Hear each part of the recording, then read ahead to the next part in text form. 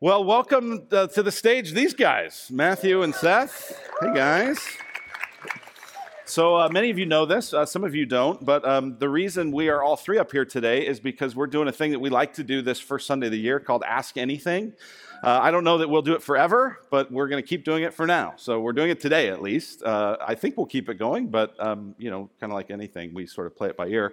So to kind of officially introduce everybody, my name's Luke Simmons. My title here is I'm the lead pastor. This is Matthew Brazelton.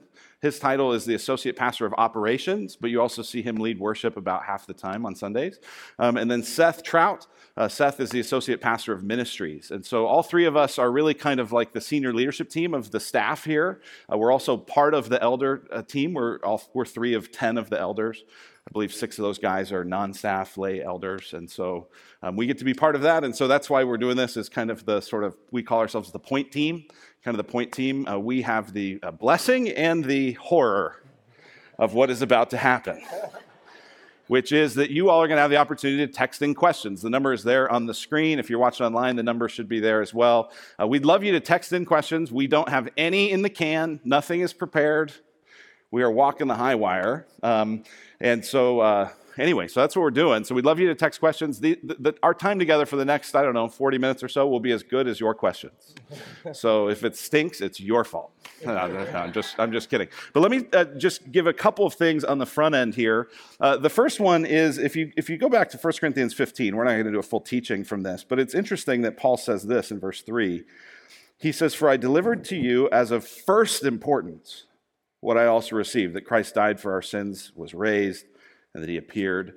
Paul says this, that's of first importance. We believe that everything in the Bible is true, but it's not all equally important.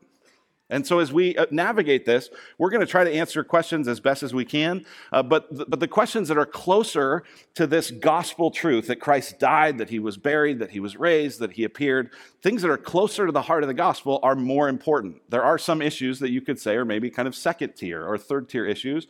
We're going to talk probably about all 3 kinds of issues, but we just want to say that on the front end is just because we talk about it doesn't mean it's of first importance, though it's obviously important to you if you're asking about it. And so one of the things that, with that in mind is especially on the things that are of second or third or even really first tier, we just would like to say this. Can we let this begin the conversation rather than end it? We are going to try to answer questions quickly so that we can get through a lot of them. A lot of the questions that you ask, you could do whole sermon series on them.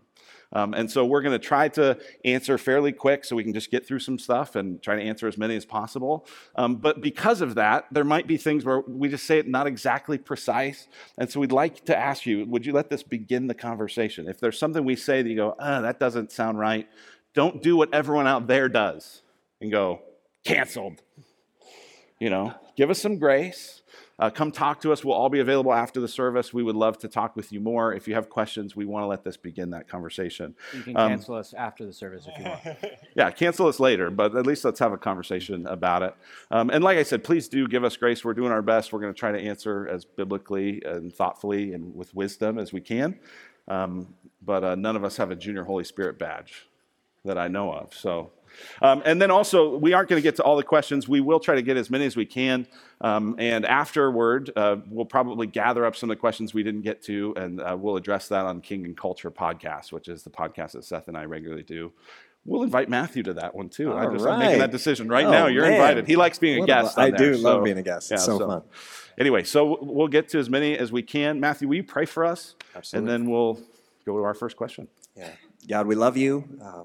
Let us be honest and vulnerable and transparent. And God, we pray that you'd continue to build your church in this place and around this globe. And God, we're all just humbled and blessed to be a part of it. In Jesus' name, amen. Amen. All right, question number 1. Is there a dream or vision outside of our abilities that each of you has for Gateway or Big R that will require years to achieve? Is there a dream or vision outside of our abilities that each of you has for Gateway or Redemption that will require years to achieve? One thing, this is just a small thing, so no offense to whoever asked this, but over the years we've used the term Big R. We're trying to get rid of that and just call it Redemption, because think about all the things that start with big. Big tech, big pharma, big oil, big brother. Are these all positive things? No, they're not. So big R, just so you know, we're calling it redemption. But yeah, I think there's probably some of these. You guys want to tackle this? Matthew? What would you say? Gosh, something that's really captured my heart from the time I was in junior high is just the unity of the body of Christ, and it's really been, this last couple of years have felt more fractured within our church and outside of our church, within the broader faith community, Christian faith community in the Valley. And so I think something that's beyond our ability, but a big dream would just be that the Church of Christ, those who love Jesus, would be more united, and really just kind of on mission for him in the world and in our world. That's definitely a big one for me. I think a big one is both funding, recruiting, and training the next generation of leaders. Like, I think I grew up at a church that hired me when I was stupid and 18 as an intern, and they dealt with my sharp edges for a long time. And just the commitment to that, to training up a next generation of leaders, it's expensive emotionally and financially. And I think that across Redemption, there's a real heart for that. And I think we're still a remarkably young staff across all of Redemption. You know, Luke, I think you're our old guy and you're 43, you know, so. I'm not 43 yet, buddy. Yeah. You're mature for your age. You know, you look old. You look old, yeah. Got it. You look a full 4 months older than you really are. Almost 43, you know. And, 42. yeah. But just like that, we've been able to presume on we are the next generation. Like, I go to conferences about leading the next generation, and then all those, I'm the youngest person, and I am the next generation. And I don't want to presume on that and really focus on the next wave of leaders. Yeah. I'd say for me, I would say for Gateway, I would still say we've talked about trying to be the best friend our community has. The idea that if we went away, would anyone notice? Would people feel a sense of loss or a sense of, oh, this isn't as good as it was now because Redemption Gateway is not here? That's still a dream of mine that does feel outside of our abilities. That's just really, I think that's a Holy Spirit kind of move, but that's still my dream. And then for Redemption as a whole, one of the things that's just, I think, beautiful in Redemption is when Redemption started, when we merged together 10 years ago, it started with some sort of dream for a kind of diverse expression of the church, kind of like what Matthew said, we're one body. But now it's kind of a reality. And so we have if you were to go to all 10 Redemption congregations, you would find like, whoa, these are, like, you'd see a real similar DNA, but you'd see real different expressions. You'd see churches that are in more well-to-do communities as well as really under-resourced communities. And that is part of our dream, is to continue to start new churches, new congregations that are in resource places as well as in under-resourced places. That creates all sorts of beauty, and it also creates all sorts of tension. But most movements that I know of aren't trying to do both of those things. And so that is challenging, but I also think it's something that God's in. It does feel outside of our abilities, but I think God is preparing and has brought some of the leaders to help make that happen. So that doesn't mean each congregation is going to look the same. It means each congregation is going to look the way that Redemption would look in that community with that leadership at that stage of development. And I think that'll just be kind of a fun thing. So, all right, let's go to the next question. What are we doing, and what more could we do to engage the issue of abortion more in our community? That's a great question. Seth? So when it talks about any issue, I want to first kind of look at that language of we, so what we're doing. I want to, whenever we get that question, what are we doing? Like, what we are doing is whatever you are doing. And so it's not just we equals what, like, the church leadership is doing, but what we are doing is always what we are doing. And so what are you doing? That's partly what we're doing. What are you not doing? That's partly what we're not doing. So that's one side thing there. The other thing, too, is the reason that people tend to have abortions has to do with insecurity or lack of health. And so in that sense, everything we're doing as a church, parenting classes, financial classes, counseling being available, marriage classes, all of these things are helping people become overall healthier people, so they'd feel less threatened by the addition of a child in their life. And so recognizing some of, like, the root causes that lead to some of this stuff. Also, I think even the Christmas season, humanizing unborn persons. Like, they're not persons after they're born, they're persons in the womb. And that's even part of the way that John the Baptist jumps when he's in the womb, when he's next to Mary, when Jesus is in the womb.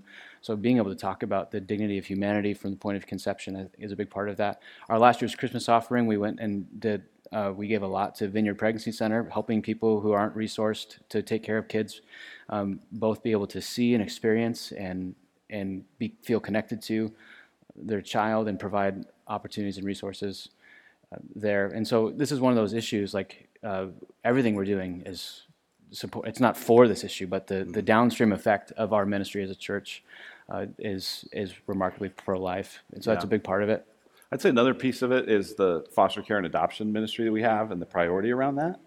It's interesting, if you followed any of the kind of argumentation around the Supreme Court case right now that's kind of being considered, and man, I pray that Roe versus Wade would be struck down and it'd be left to the states. I mean, that would be really great. But one of the arguments that one of the justices asked was, well, couldn't people who didn't want to, be parents, couldn't they do the, I forget the name of the law, but there's a law where you can basically drop a child off at a hospital or a fire station, or you guys, I hear some of you remembering, safe haven law, yeah. Well, if that were to happen, that means some people have to step up to take care of those kids, and that's going to be us. And we have the resources, and we have the training, and we have the support systems, and we have some of that in place, and may God allow that to take place. Yeah. That's good. All right, next question. Is pornography use grounds for divorce? Is Gateway doing anything to confront pornography and support wives? If so, what? Why don't we take the second question first? Yeah. Do you want to tackle that? Sure. Yeah, we do have a group that we offer that's a pornography kind of recovery group. We try to be fairly sensitive with how we promote it and talk about it, because it can be a kind of a private thing. But that's something we've done and continue to do. I don't know if we're offering it this semester. I think we are, yeah. Yeah. Yeah, a lot of what we've seen is pornography in most marital counseling ends up being one of the root issues, one of the root causes. And so a lot of times what will happen is wives will apply for counseling and come in and try to get help, and there's usually this like sense of abandonment. So it's not just my husband is struggling with lust, but it's like he's struggling with lust to the point where I feel like he's checked out or he's abandoned, he's emotionally gone. So pornography is like one of the ingredients in aloof males almost always. If I talk to Mark Andrus, does a lot of our counseling, he's like almost 100% of folks who come in, pornography is like a contributor or a cause to whatever is going on. And so a lot of times it'll begin with wives come in asking for help.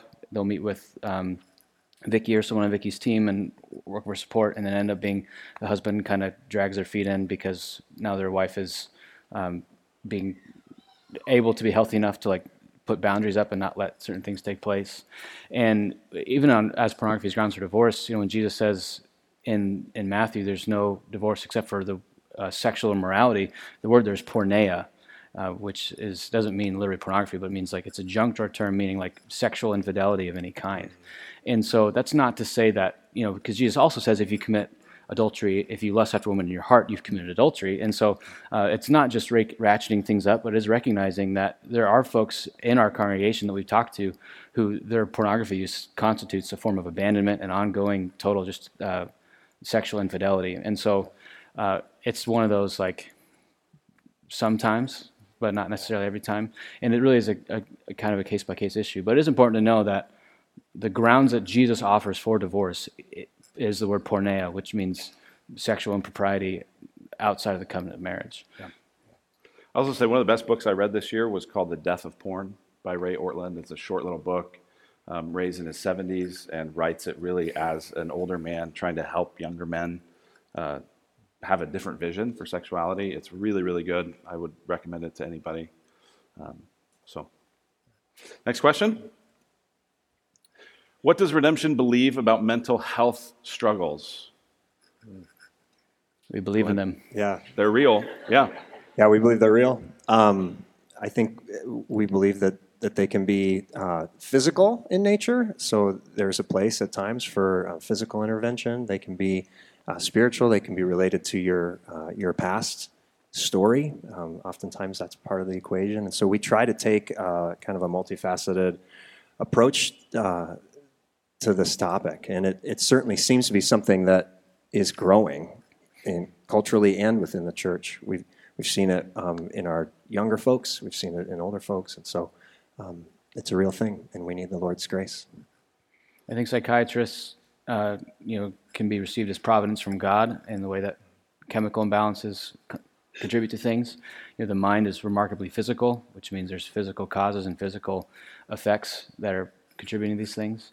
And so we don't ever want to over-spiritualize it and say all of this is just like demons or something like that. We also don't want to say that our faith and connection to God and our relationship with Him doesn't affect that either. And so we're whole persons, mind, body, soul, as a unit. And you wouldn't treat a broken leg just by praying.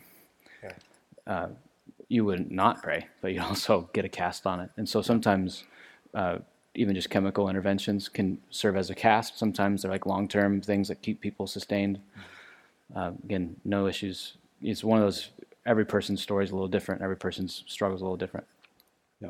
I'd say as a church leadership too, with our counseling team, we really do try to stay in our lane and acknowledge our own limits in terms of training and expertise on some of these things.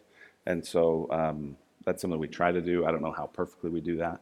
I would also say I have seen some people, not most, but some Christians who do need, based on medical interventions and things, medication. The danger potentially is just don't swallow a worldview with the medication. God is still on the throne. You're not defined by your mental health issue. And so don't imbibe an entire kind of anti-God mentality, even as you use the things that God has graciously given us in His common grace. So, all right, next question. Is there a biblical foundation for church membership? Why do you find church membership important? I'll take this one. Yes, there is a biblical foundation for church membership. So for those of you that aren't familiar with it, church membership is kind of this formal process of saying, I'm not just going to attend a church, but I want to partner with, covenant with, participate with a church. In our case, it involves going through the Rooted class and sitting down and having a conversation with one of the elders and actually signing a covenant. The elders sign a covenant with you, and you sign a covenant with the elders that's about how you're going to participate in the life of the church. There's not a biblical foundation for that level of specificity. And there's definitely not a verse that says, thou shalt be a church member. What I would say is the biblical foundation for it is entirely assumed in the New Testament. The New Testament writers are assuming that you are committed to your local assembly of church. They were not familiar with the idea that you could just sort of be kind of a church hopper, church shopper, church consumer. That was just not a concept in the New Testament. And so the assumption is you are bought in and you are part of a local church. And so part of why we find church membership important is because in a culture that views all of church as kind of a buffet, where you take this from here and that from here, and I watch that there, and I get this there, and I take that class there, my kids go there. We're saying, hey, we actually think it's a good practice. It's a wise practice. It's an important practice to say, no, I'm committed with this church, with these people, with this family, and I'm not going to just bolt when things in my life go bad or when relationships get tense. Like, I'm going to actually sign up for a level of encouragement and accountability and connection because I know it's good for me. So, Seth, you have your Bible open. That's a good sign. Yeah. So this is 1 Corinthians 5, and this is an example of the difference. So when the churches were smaller and their little house church movements, you kind of could know who was in and who was out. Like, we have a lot of folks who come and who are attending, who are testing the waters, who are kicking the tires on it, and that's great. Like, I want people to be able to come who aren't like sold out for Christ and are going like, is this my thing? Is not my thing? What's God doing? I'm not sure if He's there, but I'm kind of curious. But there's a kind of a difference between what Paul talks about as outsiders and insiders of the church. In 1 Corinthians 5, he says, I wrote to you not to associate with sexually immoral people, not at all meaning the sexually immoral of the world, since then you need to go out of the world. So he's not saying don't associate with sexually immoral people who are inside the church. People who are saying, Jesus is my Lord, and also I do whatever I want sexually. Those people who are kind of walking that hypocritical thing, he's like, you shouldn't break bread with them. You shouldn't share communion with them. When you're sitting down saying we're all committed to following Jesus together, if one of those people is just unrepentantly committing sexual sin, you should not include them in that table. So he's not saying don't have non-Christian friends who sin sexually, because then you'd have no non-Christian friends. That's not the point. So he's saying, for what do I have to do with judging outsiders? It's not those. It is inside the church who are called to judge. And so by judging, he's not meaning judging whether people are saved or not, but he's going, there's a reality that if you're following Jesus and I'm following Jesus, I'm here to help you be a better follower of Jesus. And there's like this, we as a family trying to help one another be a better family is part of the deal. And so being able to know who's like inside the church, I mean, people are going like, yes, I'm in, this is my church, and who is an outsider, meaning people that they're going to kind of do what they're doing, but they're not really sold out to Jesus. And so we use that insider-outsider thing as insiders are those covenant members who've said, yes, please shepherd me if you see me wandering. Whereas other people at the church are folks who are maybe kicking the tires or less committed, or they haven't really asked to be like shepherded on that level. And so that's some of the insider-outsider thing that I think helps us get towards what we call now church membership. Yeah, I'd add one more thing just briefly. As we are kind of charged by Paul in 1 Timothy as overseers to shepherd and oversee the flock, it really helps us to know who that is. Because there are folks, like Seth said, who are kind of kicking the tires and checking things out, and who aren't really asking for that kind of leadership. But then there are folks who've kind of said, this is my church home. And so that assumption of kind of even assigning roles within the body requires that we all understand, like, who's in, who's out, who are we trying to do this thing with. So, good. All right, next question. Why are there so many English versions of the Bible, and why did Gateway choose ESV? That's a fantastic question. So why did Gateway choose the ESV? So, all right, so I'll explain this sort of quickly. Why there are so many English versions is because God is incredibly gracious to the English-speaking world. That's why. I mean, it is an absolute embarrassment of riches that you can pull up your phone with 50 different English versions, and there are places in the world that don't have a version. And so praise God that there are so many different ways to enjoy the Bible in your own language. Everywhere that the Bible's been translated into the common language of the people, revival has happened. And so this is great news that there are so many translations and that there are so many good ones. So to kind of explain it simply, and we did a whole 5-hour seminar related to this last year called Scribes and Scriptures, where some professors from Phoenix Seminary came and talked through all of this stuff. I'll try to be a little simpler than they were. But the idea is basically there are word-for-word translations and there are thought-for-thought translations. So let me just give you this example. If I said to you, it's raining cats and dogs, and you had to translate that into Spanish, how would you translate it? It's raining gatos y perros. Or would you go, okay, thought for thought is like, no, it's raining really, really hard. And so there's different kinds of translation philosophies. Some are more word for word, some are more thought for thought, and there's different kind of reasons to potentially approach it different ways. ESV, the reason we chose that back when we planted the church was because it was more on the word for word spectrum. It's not the most word for word translation, but it's a very good word for word translation. And I think that there are times, I think, in the Bible where the author is being intentionally ambiguous with a certain word choice. And I like that the more word-for-word approach tends to leave some of that ambiguity, and it makes you as an interpreter try to wrestle with that. And so that's why we chose that.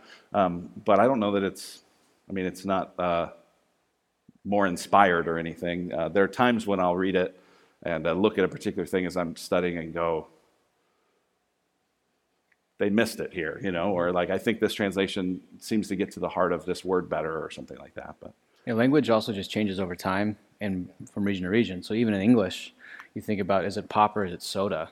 And that's just like one. It's Coke. Yeah, or is it Coke? Yeah, and like that's just one example of all along the way when you're making a translation, you have to make decisions about how to bring this word into this language in this time, in this place, in this culture. Yeah. And so updated translations are part of that because language changes from region to region and over time. The way we speak now is not the same as 100 years ago, and that's not necessarily a problem. It's just part of the human creative process as language develops and evolves. And they're adding words to the dictionary all the time. And that's just, so the ESV we're reading now will be less helpful than the updated translation that we have in 50 years because language will change in 50 years. Yeah, and the manuscript evidence, we have more manuscripts, we have more sense of what it really said then.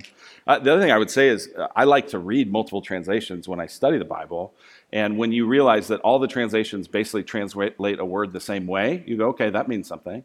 When a lot of them translate it differently, that tells you something too. You go, okay, that must be a word that's hard to translate, or it might be a word that has different kinds of uses depending on the context. And so I think that studying it in multiple translations is actually a really good way to dig deeper into the scriptures. So, next question.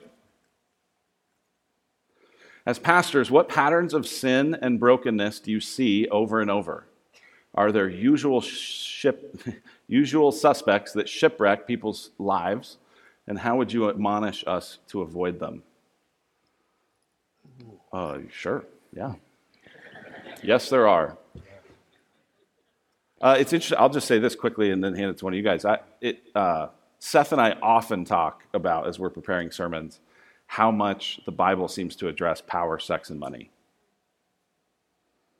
And you think power, sex, and money, and you think of, important people in some big place, far off in a smoke-filled room. But all of us in our hearts are dealing with power. We want to be in control. We want to have a say. We want to be heard. We want to be listened to. Sex. So much of our world is saying that that's the most important thing. It's the main thing about your identity, and there's no way that doesn't affect us. Money. Jesus says the scripture says it's the love of money that's the root of all kinds of evil. The main competitor with God seems to be money. Jesus says you can't love God and money. And money is often the driver for the other two, and they all seem kind of intertwined. So I do think, like, at a macro level, those issues just feel like they're always in play for me, and I think for everyone I know who's trying to follow Jesus. Yeah, I feel like loneliness is a big kind of undergirding problem in our society. I think some of the kind of social media in general stuff is connected to that. It also feels like just insecurity, people looking for identity, looking for their place. Where do they belong? Where do I fit? Who's my group? These sorts of questions will lead folks down paths that aren't necessarily always the most redemptive and helpful. Seth, I'm curious for you. So we've kind of answered more on the general side. If you were to go, okay, here, right, like things that, usual suspects that pop up in our context, in our community, that if you were in Des Moines, or if you were in Vermont, or if you were in Peoria, might not feel the same way. Anything come to mind? The first three things that popped in my head were sex, money, power.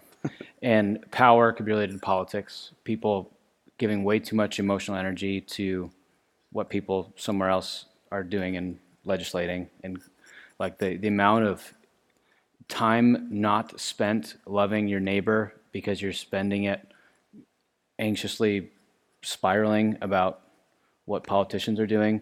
I think it's a power control possibility thing. I do think politics matters, but I think, especially in Arizona, there's like this kind of, but we're the Wild West out here, and so there's like this concern about government and control and those things. And mostly I'm not even saying that caring about those things is a problem, but I'm saying emotional energy is wasted that could be spent elsewhere.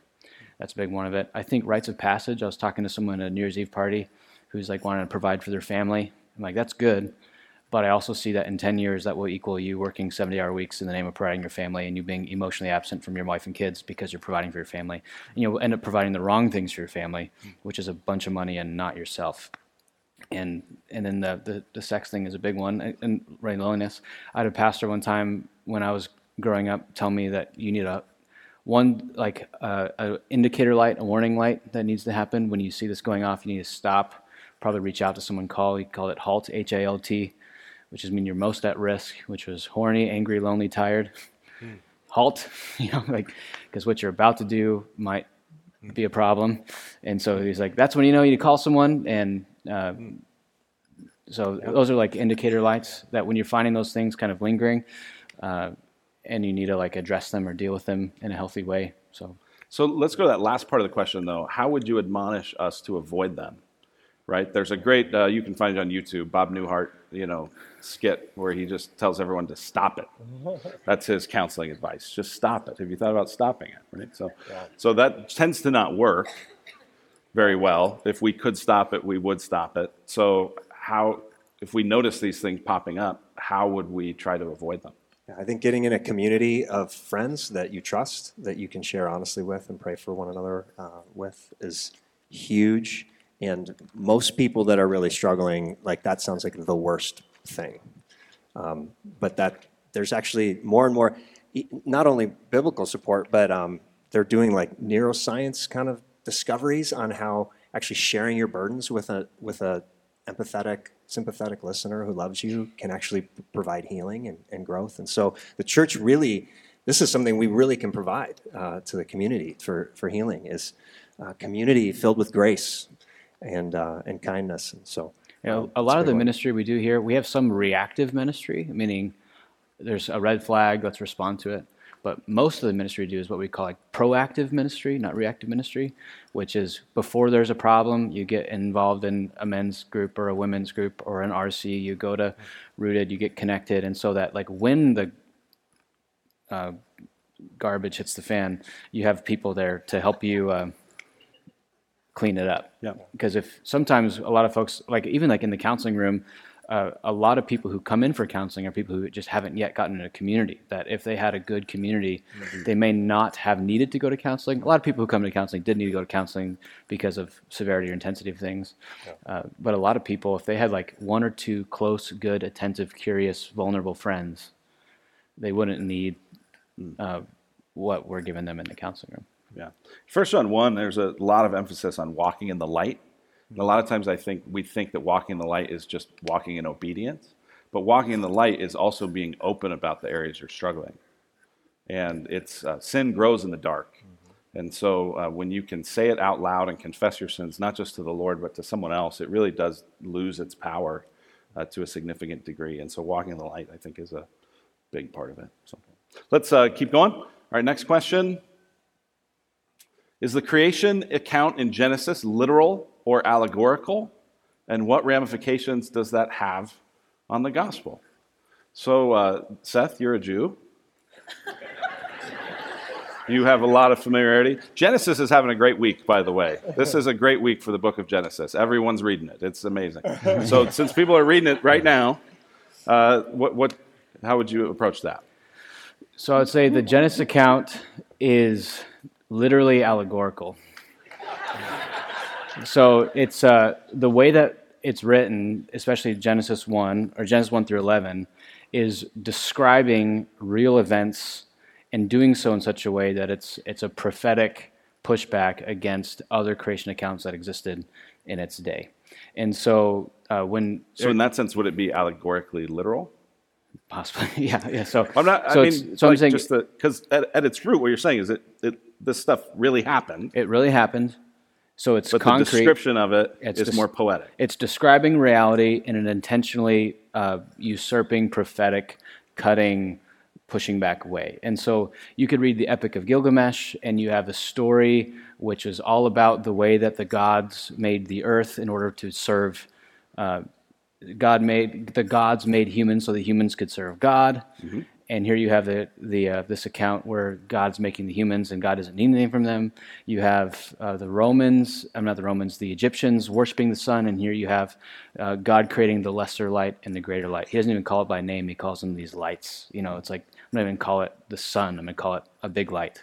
And so like there's almost like this attack on you guys are worshiping the sun, but our God made the big one. And he made the small one. Big deal. And so it's describing real events, but in a way that's designed to be offensive or pushing back on, especially the ancient Near Eastern context. And so you have to read it both through like a poetic lens, like this is describing reality in a way that's caused to purposely drawing attention to different aspects of it, but also it's describing reality. So it's certainly not just an allegory, and it's certainly not, like you said, with a video camera and recorded it. It's not a scientific text. Yeah, so the genre would be historiographical, meaning history is like if you had to hit up history would be you set up a camcorder and you get exactly what happened and you press play. That's what happened. Whereas historiography is like telling of history in such a way to make a point. Yeah. I was going to say, one of the things that helps me understand that is to realize it was written by Moses after the Exodus. So he's teaching the people of Israel who their God is that has just brought them out of Egypt. And so therefore he is doing a lot of the people would have polemics, had, a lot of, hey, you know what they say, but here's who God really is. It's more of a thing like that, like you're saying, than it is like a, here's the security camera footage of it. What about the second question? What are the ramifications of that on the gospel? There are ramifications on Adam in Romans chapter 5. You hear talk about there's the first Adam who all died in Adam. And in Romans 5, Paul says, but Jesus, all will live in Jesus. And so the literalness, or like what the theology is called the federal headship, meaning that you're either in covenant with Adam, in covenant with death and sin and commitment to your own way, or in covenant with Christ, who is life and newness. And so everyone is either in Adam or they are in Christ. And I think if you don't have a literal Adam, you kind of lose out on Paul's whole argument on why people can be saved in Romans chapter 5. And so the exact nature of how evolution played out in development of species feels like a debatable issue within Redemption Church, but the literal personhood of Adam as the first human in whom all humans are to be found, to me feels like a theologically closed case based on the way that Paul talks about humanity in Romans chapter 5. And so if people can be saved in Christ or not does really affect whether you believe in there's a literal Adam or not. That's good. Let's try to get a couple more in before we wrap. Next one. How far does perseverance of the saints go? If someone was baptized and had fruit earlier in life but then walked away, are they still saved? So just to kind of explain, perseverance of the saints is kind of this doctrine that came especially out of the Reformation, but I would say out of the Bible, that once you're saved, you're always saved. You don't lose your salvation. If you're truly converted, you will persevere to the end. God will keep you. God will hold on to you. Jesus says, I don't lose. None of these sheep have fallen out of my hand. But we do have this experience of someone who professes faith, even is baptized, even seems to have a changed life, who then says, nope, not interested. I don't want to be part of this anymore. I don't want to follow Jesus anymore.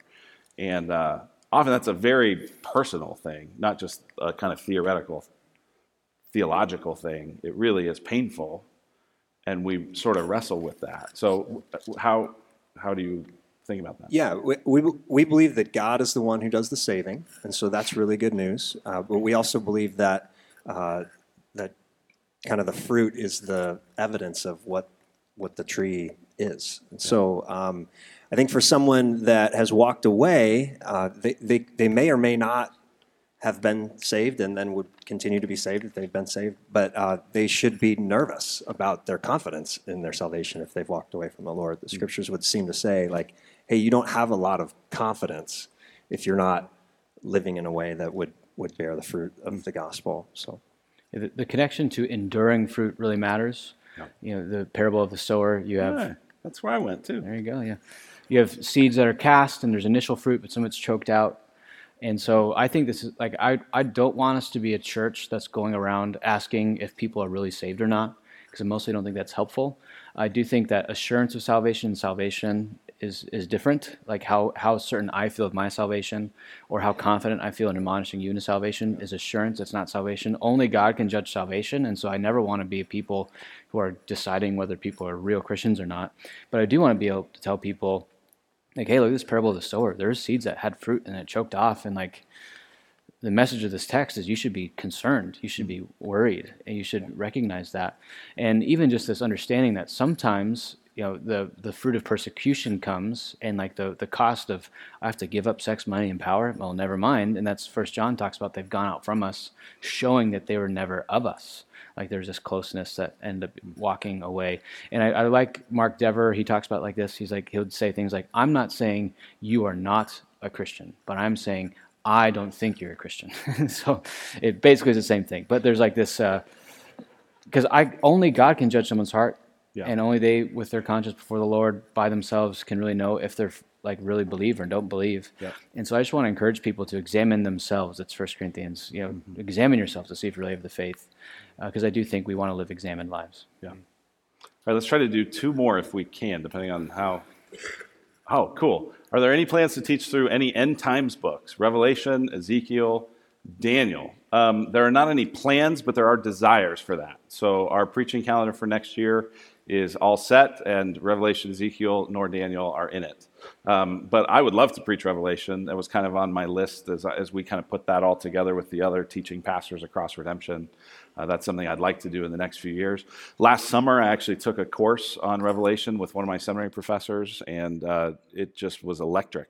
And it was, I think it's profound for our times, and not for the reasons most people think. So I would love to teach on it. Well, now we're very interested. Yeah.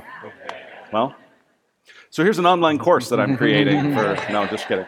But yeah, maybe someday. Next question. Are there any specific areas of ministry that need extra support as we go into the new year? Yeah, I think big time. The biggest thing we've seen drop off from like through the pandemic and et cetera, is our guest services and kids volunteers. Like that's the biggest ones. Like we tend to have more people who come who are going like, I want to help lead small groups. Like we keep having a great number of people doing that. And if you want to do that, you should definitely do that. Yeah. But especially like on Sundays, like we're kind of getting to the point now where we're praying about, do we need to add a third service? And one of the things that gives us anxiety about that is guest services volunteers and kids volunteers, and having people who can love kids and help people feel welcomed is like a central aspect of what we do every Sunday morning. And so if we're going to add a third service because we're kind of getting full, which would be the best type of problem to have, we need people to do those kind of basic, like hospitality is grace with skin on. And if we can't do hospitality for people and their children, then we don't really want to do it.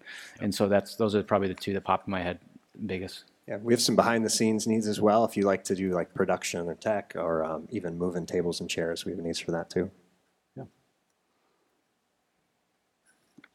So I said two.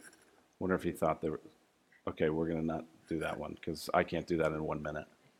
Well, I can, actually. How does Gateway view the LGBTQ community? We view them as people made in the image of God who desperately need to be loved and cared for, who have needs and sin, like me and you and everyone. And there's obviously more that can be said about that issue, but how we view those people. Paul says in Ephesians 6, our struggle, our wrestling is not against flesh and blood. It's not against people. It's against the animating powers and principalities and demonic spirits in the world that deceive all of us about all kinds of things. And so we rest in Jesus and we love our neighbors. So, how should Christians consider the legal use of alcohol and recreational drugs like marijuana? All right. How should Christians consider the legal use of alcohol? You repeat the question when you want to give everyone time to think of an answer. That's a little inside strategy. I don't know if you knew about that. So how should Christians consider legal use of alcohol and recreational drugs like marijuana? I'll kick us off, Go and ahead. then you can fill in the gaps. I think we want to consider, first of all, that our primary call is to love our neighbor well. And so how we kind of navigate a lot of gray area issues, that should be a factor that we consider. I think oftentimes we're just prone to kind of think about ourselves first, but we really want to try to flinch toward thinking about others first. So how do those things help me love my neighbor would be a great question to ask. Also, the scriptures do kind of prohibit being under the influence of something that would kind of limit your ability to make sound decisions, guided and led by the Holy Spirit. So I think overdoing it in those areas would be a real concern. And then on the marijuana side, I don't think it's legal in the federal side yet, if it's not for medicinal purposes. And so you need to consider just how to obey governing authorities. What is legal Release here? that. It in is. Arizona. Yeah. We got a whole government Yeah. can figure itself out. Shocker. Yeah, I also think there's real medicinal, I'm told. Sure, there's medicinal. This question is Stuff. recreational. This is recreational, so I'm not talking about the medicinal thing. Yeah, I mean, what's been hard for me is the Bible is clear that wine's involved and that there's alcohol involved, and there's lots of. There's actually a place where Paul tells Timothy, "Hey, you should drink some wine for this stomach issue you're having. It might help you." That's why you all drink wine too, right? Yeah. Yeah. My stomach issue is flaring up again.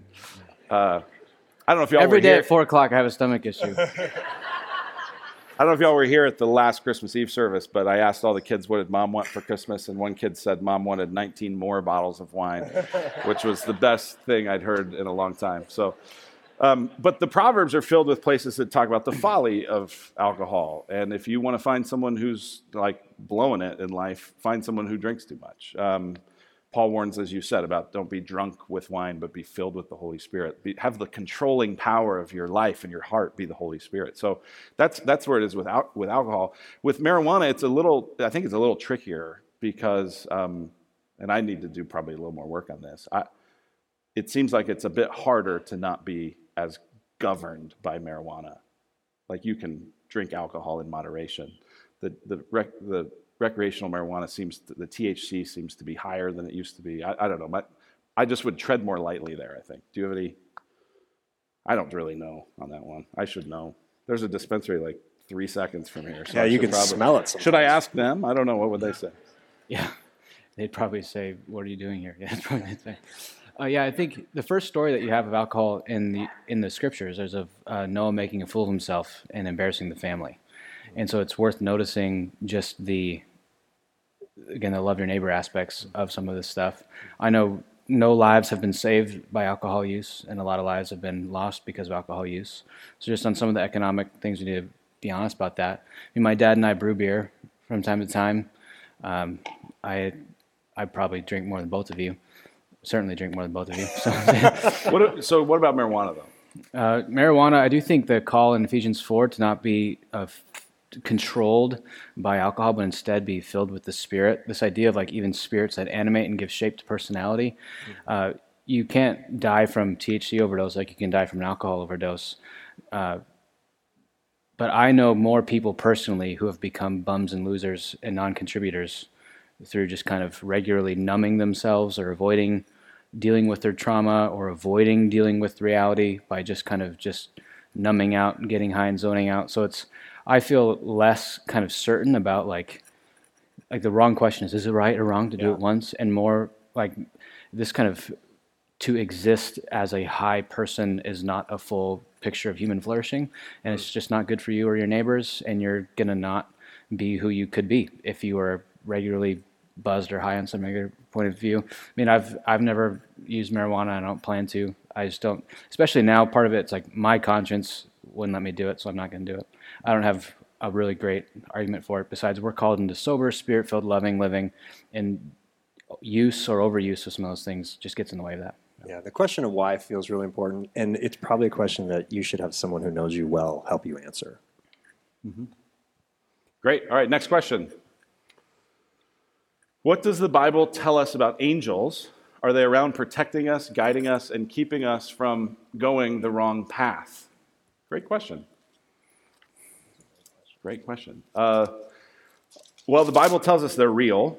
The Bible just assumes they're real. It doesn't even argue that they're real. It just has lots of accounts of angels showing up in places. I think it's interesting that when angels show up, they tend to show up as warriors of light.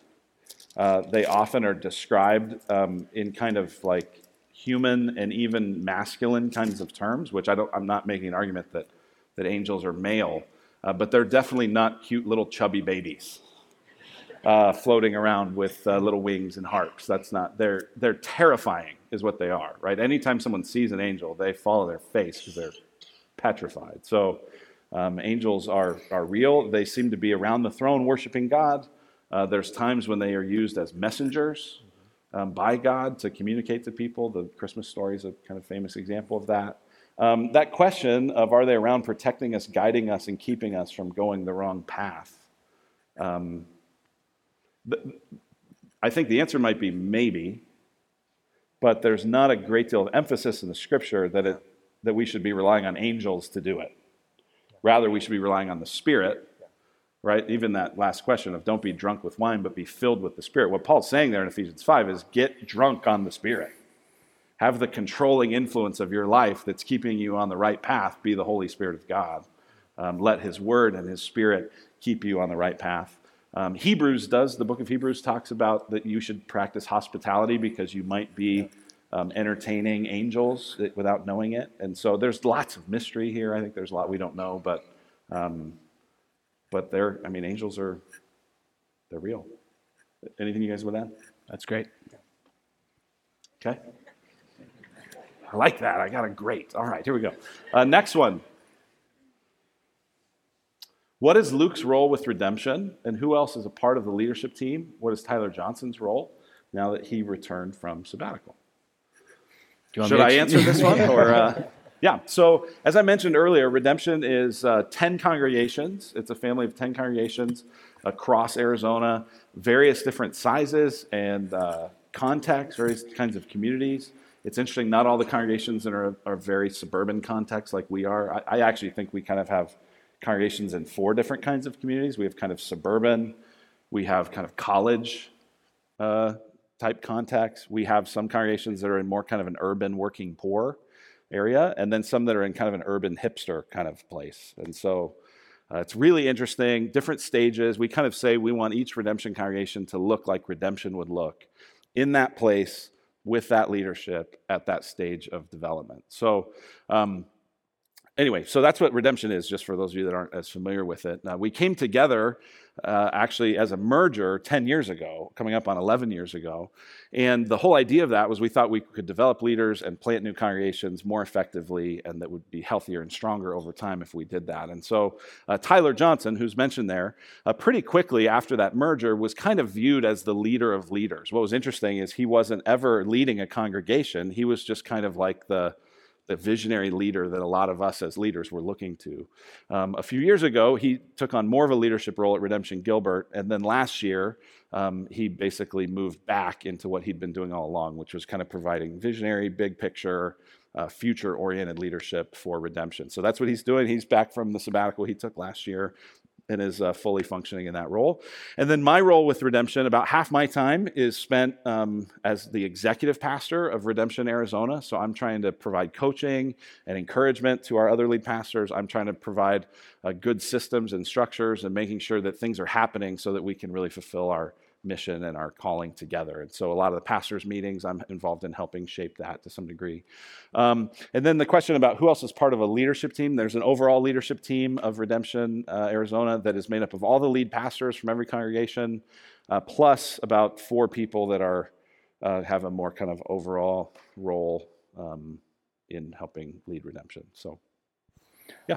One of the shorthand ways I answer that when I get that question. Shorter than what I just did? Yeah, it's yeah, a little I shorter. can imagine yeah. that. Yeah, is that those guys say Luke's role, Tyler's role? I said Luke's main job is to be concerned about how we're going to be better the next 2 years. Tyler's main job is to be concerned about how we're going to be here and leave something to our grandkids in 50 years. Yeah. Like when I talk to Tyler about stuff, he's texting me about books he's reading about futurist, multiverse, augmented realities, and how we're going to be a faithful presence in the year 2050, and how we're going to fund leadership development structures for the next 100 years. And whereas Luke's going, how are we going to be more clear and better in the next couple of years? Yeah. So yeah, that's good. You're short-term anxious. He's long-term anxious. Well, am I? Yeah. I don't think so. Or concern, I mean, preoccupation with making it better. Yeah. The other thing, just for you to know, is about 15% or 15 to 20% of Matthew's time. I don't know how you would calculate 15% of your time. But Matthew also provides some financial help to some of the other congregations in terms of helping them with their budgets and navigating real estate contracts and stuff like that. And then Seth's part of the theology team. So there is a lot of, gateway fingerprints on the rest of Redemption in a way that's kind of fun. So. All right, next question. Is COVID a sign from Revelation? No. Next question. No. Okay, I agree. Why not? One of the things we have a tendency to do is to read the Bible egocentrically, meaning what's happening to us and feels important to us. We read it into the text. Another way you can talk about that is like eisegesis. You're just, rather than like exegeting or pulling out what the text is actually saying, you're reading into your current situation or current events and what's going on. And Revelation was not preoccupied with what would be happening in 2022 when John was writing it. And in one sense, we've always been in the end times. Since the resurrection of Christ, the New Testament talks about us as being in the end times. And so the dawn is near, or the end of the dawn is near, and this idea that the future is broken into the present at the dawn of the new age, at the resurrection of Christ, is there. And what we don't want to do is, plagues and pestilences have been around for a long time. And one of the main ways we want to read the book of Revelation is understanding that it's speaking to the church for all spaces and times, or it's speaking to a church in the first century with implications for the church everywhere and all over the time. And so, the Black Plague was substantially worse than COVID. Not that COVID's not bad, but it was worse. And I'm sure people then were going like, oh, is this Revelation was talking about pestilence? But there's just always pestilence. There's always things assaulting God's creation through deprivation of goodness. And that's part of what the book of Revelation is getting at, is this chronic wave after wave after wave of sickness and death before Jesus comes back and makes all things new. Is just part of our reality. Yeah. And so we don't want to go like, here's what's happening to me, let me find it in here. Yeah, it's a sign of Genesis 3, sign that there's sin in the world, sign that we want God to make all things new. But yeah, I'd agree with that.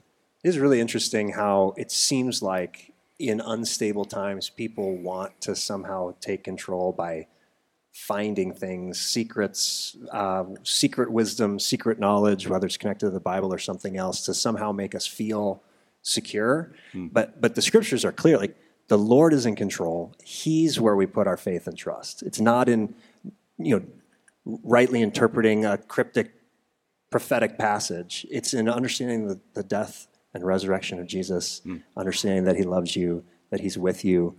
It's not a mystery. The Lord hasn't hidden the gospel. It's very clear. That's where we want to really kind of put our focus and our hope. We have a hard time understanding the book of Revelation, not because it was written in code that we have to figure out. We have a hard time understanding the book of Revelation because it was written 2,000 years ago to people with different imaginations and ways of thinking about history than we do. And so, like, the language gap, the culture gap is one of the reasons it's hard, not because John was intentionally being unclear so that we could sit around 2,000 years later and argue about, is this virus the virus that they're talking about here? That's not the point. Yeah. All right, next question. How and when should Christians choose to actively engage in civil disobedience? I feel like those two questions might be related. Yeah. At least I heard a lot more about civil disobedience in the last few years related to COVID, I think. So how and when should Christians choose to actively engage in civil disobedience? There are two kind of main filters that I think about. One is in Acts 5, they are disobeying the government who's telling them not to preach the gospel, and they say it's better to obey God than man, and they kind of make peace with dealing with the consequences of obeying God and disobeying man. So that's a big one there. The other one that comes to mind is in Romans 14 when Paul talks about the need to consider your conscience in acting, and how they're talking about food sacrificed to idols and two different types of people, and how Paul is saying it's objectively okay to eat this food that was sacrificed to idols, but there's all these weaker conscience Christians who their conscience won't let them take the food sacrificed to idols. And so that's not really a matter of obeying God as much as a matter of honoring your conscience. And I do think for Christians to honor their conscience, meaning like if something you just can't get on board with it, even if like there's a reason or something like that, like food sacrifice to idols. Paul goes, we know idols aren't real, we know this is not a problem, but if you're going to feel like you're sinning when you do it, then you shouldn't do it. So follow-up question, what's the difference between this violates my conscience and I just don't like it? It's a great question. How can I discern that? Well, I do think that Christians should be concerned about taking the Lord's name in vain, which is saying, here's what I want, in Jesus' name, amen. Right, and applying the Lord's name to what he has not said and saying, God told me not to, when in reality you just don't want to. So I think part of it is just the honest look in the mirror, probably honest conversation with friends on going like, do I think it'd be sin for me to do it? Meaning like, would I have to repent for it? Did Jesus die for this? Maybe he did. That's a conscience issue versus like, I just don't want to do that. Violate my conscience not to drive 45 in a 45 or whatever it is, and I think that's just probably not true. And so trying to be honest with what you want versus like what you feel like might be sinful for you, even if it's not sinful for you, it might be sinful for me. I think that's a big part of it. So I think in those two issues, so obeying God rather than man, which I think does have to do with like real issues of protesting. There's a whole book written called Christianity and Social Change by Stephen Mott that lists a variety of means and ways of how Christians can engage in civil disobedience, like through protesting, public social activism. Like I think most of the best stuff we do is upstream work, not downstream work. You're trying to create good alternatives rather than just trying to protest the existing bad options, things like that. seems like when you look at some of the better civil disobedience things that really, like I think about the civil rights movement that came out of the church, especially the black church, was not just rooted in kind of my personal being afflicted, but in trying to do something for the good of my neighbor and for the good of others. And so I think that's another angle on it that I know I'm less likely to see through. I'm more likely to go, well, how does this affect me and me only? Yeah, And, historically, Christians have practiced more civil disobedience for the sake of your good than for the sake of my good. Yeah. Like rarely has there been like real movement from the church of standing up for my rights. Usually the church is most successful when they're standing up for the rights of others, when they're acting as intercessors, not just kind of self-protectionists. And that's not to say that the other one's not always wrong, but historically we've been most effective when we're acting in love for neighbor, not just kind of insisting on our own rights. yeah, good. All right, next question. We talk a lot about God the Father and Jesus the Son, but not as much about the Holy Spirit. What exactly is the role of the Spirit? Matthew? Boy, the role of the Spirit. The role of the Spirit is to mediate God's grace and power to us today. So we're filled with the Spirit if we're followers of Christ, and He convicts and encourages and prompts and animates His people. He's kind of like the power of God at work in the world, I guess, I'd say. So we do believe that Father, Son, and Holy Spirit eternally exist in three distinct persons, that they're persons, and that they're eternal. They don't kind of morph and change from one state to another. And so, the Lord even, before He left, said, it's good that I go away because I'm going to send a helper to you. So the Spirit is a helper. He helps us live out the truth of the gospel in our lives. It's very John personal. 14 and John 16, He's the helper who convicts of sin and leads us to truth. In Romans 8, He's this assurer who testifies with our spirit that we are children of God. He provides a great deal of comfort and assurance. I think in 1 Peter 4 and 1 Corinthians 12, He's the giver of gifts. So He empowers us to have different abilities to do things for the good of others. We have to walk by the Spirit, it says in Galatians 5, so that we can bear the fruit of the Spirit and live to change life. And One key one too is He's the illuminator, meaning we can't understand anything of God unless He illuminates and helps us see. Yeah. So He helps us understand the Scriptures. He helps us understand the gospel. So like any ability to comprehend what the God is saying is a gift of the Spirit. All right, next question. If I want to be developed as a leader in the church, what should I do? Man, great question. I like that. That's a lot of my heart. What I would say is leaders are recognized more than they are appointed. And this is actually true in all of our lives, right? Like if someone in your life, if your boss has to remind you they're the boss, it's because you already don't really respect them that much as a boss. And so leadership, especially in the church, is more recognized than it is appointed. So what I would say is someone who wants to be a leader needs to start by being a faithful Christian and a faithful servant. Jesus said, a servant's not above his master. I came to serve, not to be served. We're not to lord power over people. Matthew 20 says, that's what the Gentiles do. That's what the world does, is remind you how important they are. But among us, we serve. And so I think if you want to be developed as a leader, you should start by serving, by being a blessing. I would say look for the places where there are people who are not, there's needs that nobody's meeting, and try to meet them. Or find the areas where other leaders are doing stuff, but they don't really enjoy doing it, and you go do it. And then I think as you do that, and especially as you kind of talk with other leaders kind of in your life and say, hey, I'd like to be developed more as a leader, make that known. Don't feel bad about that. Don't feel shy about that. It says in 1 Timothy 3 that if anyone desires to be an overseer, that's a noble calling, and so that's a good thing. But also be ready to know that it takes a long time, because leadership in the church is more about character than it is about competence.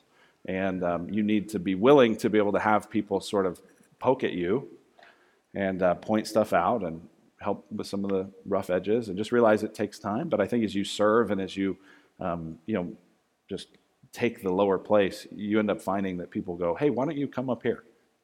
So that's some of what I'd say. You guys, anything? Formerly, we have an internship program and not everybody can be an intern, but I do think that leadership is overrated in the church and discipleship is underrated. Like, I think be a good disciple, ask for more responsibility. So rather than saying like, hey, I want to be a leader, saying, hey, I'd like to take more responsibility, where could I do that? Because absorbing responsibility and doing excellently is what leadership is. Like, I'm leading my sphere. So find a sphere, be responsible for it. And that probably starts in kids or students or guest services, and take a sphere, do excellently, and then ask for more responsibility. Yeah. And if you're doing a good job, then you might be told, sure, here's more responsibility. Or they might be told, you're not ready for that, and here's why. And that's being developed as a leader. So focus less on the title leader and more on serving, studying, and responsibility. I think you'll do well. Yeah, I also think about like some of you know Jen Wilkin. We've done some of her Bible studies and things over the years, and she's a phenomenal Bible teacher and a really great leader. And she would say, like, here's how I got developed as a leader. I bought 40 books, and I read them. And I served in my church, and over time I had opportunities to do stuff. So I do think there's a level of taking responsibility for your development and your growth. No one else's job is to develop you. Your job is to get developed. And I think that's a difference. So. All right, next question. Could you further explain the conviction of Redemption Arizona that says chronic seriousness is often a symptom of chronic insecurity? Yeah. That sounds like it came out of the typing of Seth Trout. Yeah. So go for it, bud. So I wrote that. That's funny. That's all the explanation you need. There you go. Yeah. No, so there is this family systems therapist named Edwin Friedman who wrote a book about family systems and dynamics, and he's talking about the inner workings of people within family environments. And he's a therapist like 40 years and a rabbi, and so he's not a Christian. I mean, I don't think he is. He's dead. So anyway, so he was talking about how in family systems, when people feel insecure, they tend to kind of clam up and get really serious because they perceive everything as a threat. And when you're very serious, you see everything as a threat.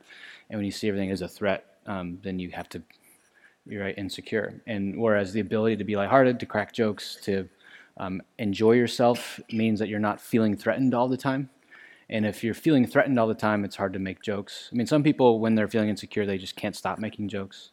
But sometimes when people are just very serious, sober, don't smile people, they wouldn't say they feel threatened all the time, but a lot of times what's going on deep down is they're feeling insecure, threatened by all things that are around them.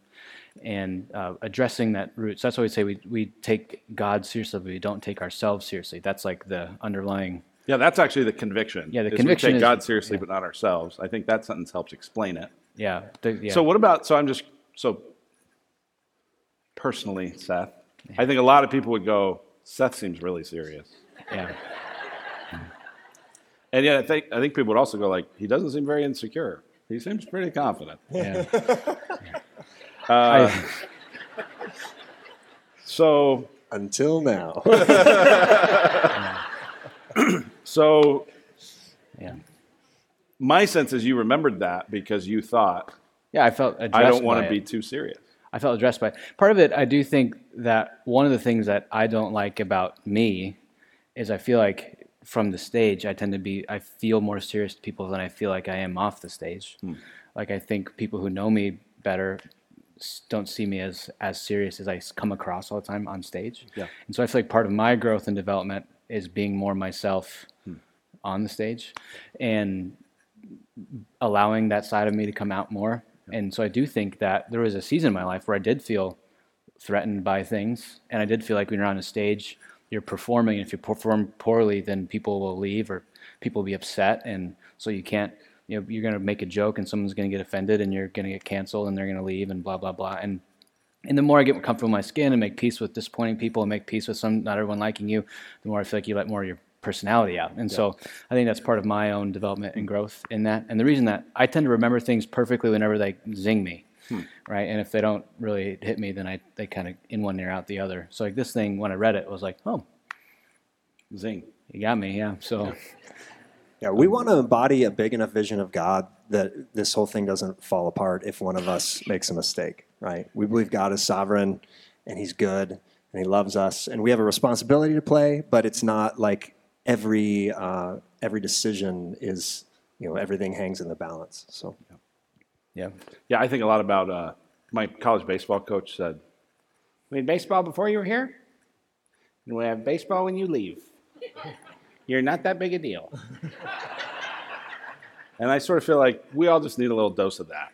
Like, we're not that big a deal. Relax. God's important. God's big. We're not. Just this reality that the gospel is not at risk. The gates of hell will not prevail, period. Right. And it won't prevail if Luke does a good sermon this week. It won't prevail if Matthew leads good songs this week. It won't prevail if Ask Anything goes off without a hitch. The gospel will prevail against the gates of hell, period, at the end. And so trying to rightly measure how much my input really matters to the sovereign God's universe. Yeah. And when I hold it like that, I can be a little less intense about stuff. Yeah. All right, good question. Next one. What are your thoughts on prepping and storing up ammo in the event of political, societal unrest that leads to a need to defend yourself? My answer is I hope some of you are, because I'm coming over if that happens.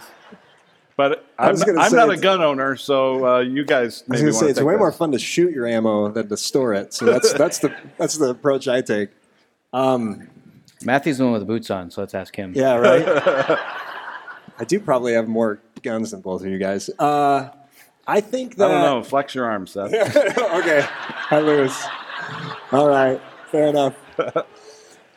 I feel like this is tricky. Like what you're putting your faith in, like what you're trusting in, again, is like a huge question in this. So you got the love your neighbor question, and you've got the who am I trusting in question.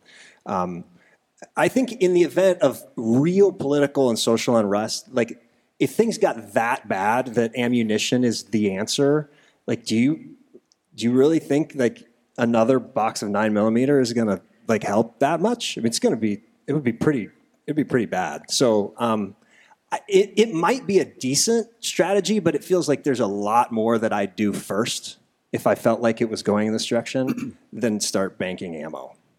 Like in light of eternity, there'd probably be a lot more I'd put my energy into because this life, like this is temporal. We're all gonna die, Christians, non-Christians. Yeah. Prepping emotionally and spiritually feels more obviously vital and disobedient if you don't do it. Like, are we prepared to like trust Jesus in crisis?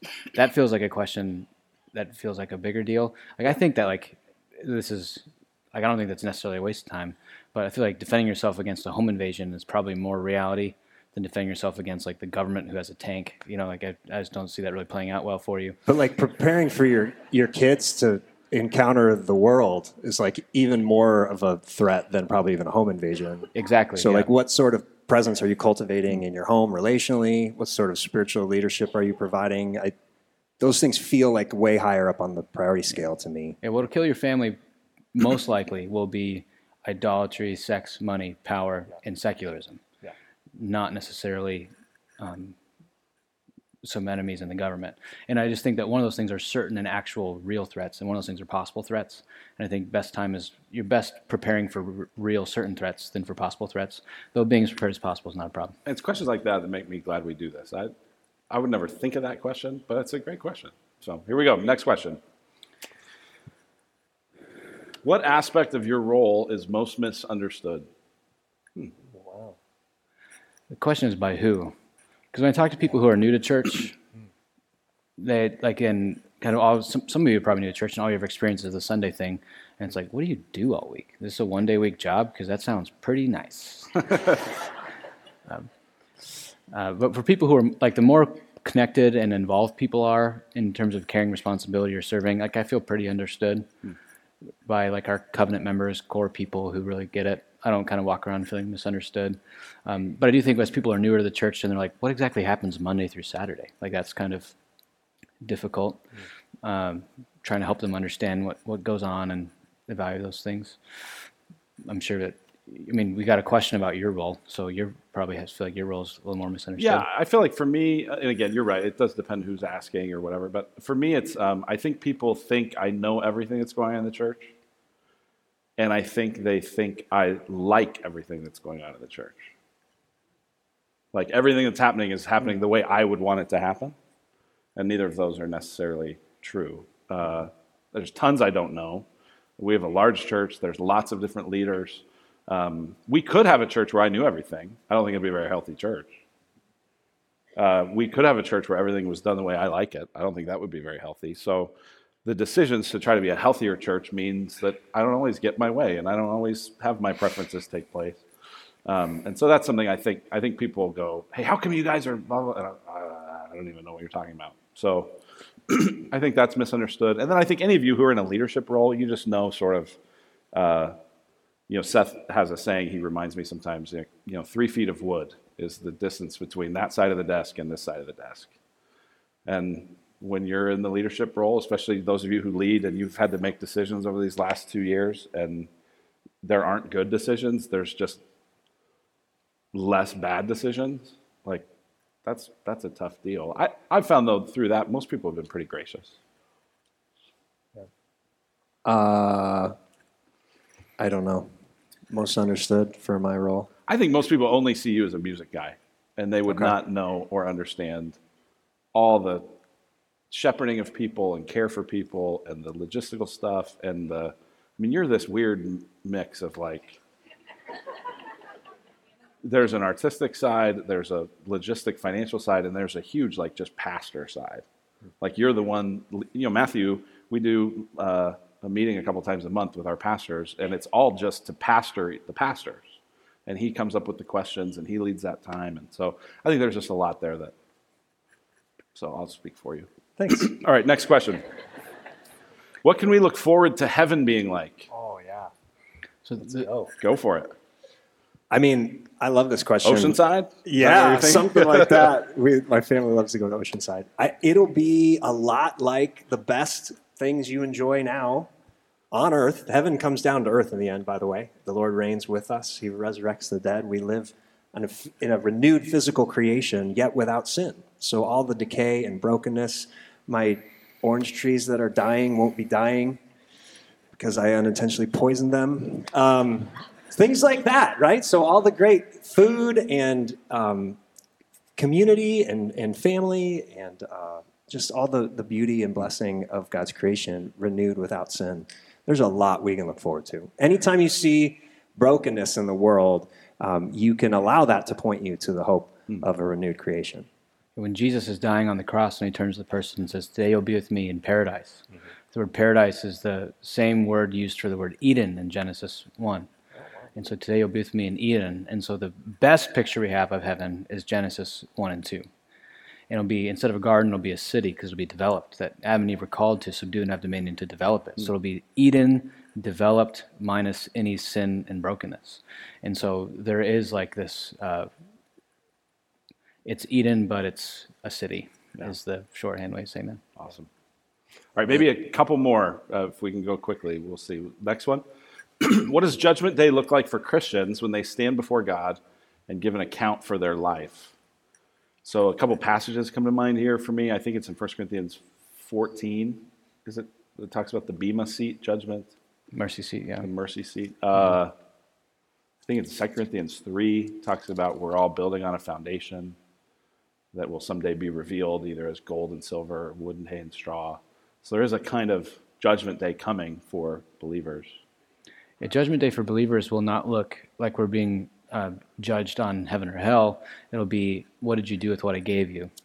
And how did you make use of what I've given you? Like, I think it's more about the talents, you know, like that parable of, because we'll be assigned jobs and roles in the new heavens and new earth, and I think part of that will be playing out. I do think it's called the mercy seat, and so we'll be standing before God in judgment, covered in the blood of the Lamb. So I think a lot of us are afraid of that as like a shameful experience, that everything we've ever done will be seen and laid to account. But I think we'll experience the heart of the Father who's broken for us and who loves us and cares for us and is happy we're here. And he's saying, like, let's look at what you did in the next phase, because this part of our life is the shortest part of our life on the other side of the judgment seat. It's the longest part of our life. And so I think there'll be a assignment and transition even while we're there. I think of it as like bringing your hard work to the one that will delight in it and presenting it. I got the opportunity, my neighbor helped me make something for my wife for Christmas. It was like a kind of a wood cutting board thing, kind of artistic. It was fun to do. And I was so excited to give it to her on Christmas Day. And that's kind of like the Judgment Day moment. It's not like a fear of, did I do enough? It's like, I can't wait to give you what I created and experience your joy and delight in it. I think of that much more as it relates to this than maybe the, gosh, did I squander what was given or something like that. So it's more like Christmas Day, but with like a 4-year-old who tells you the truth. Sure. There you go. I don't like that. How was Christmas for you, Seth? Oh, I think we know. All right, last question. Let's do one more. After the Bible, what one book would you recommend for personal Christian growth? One book.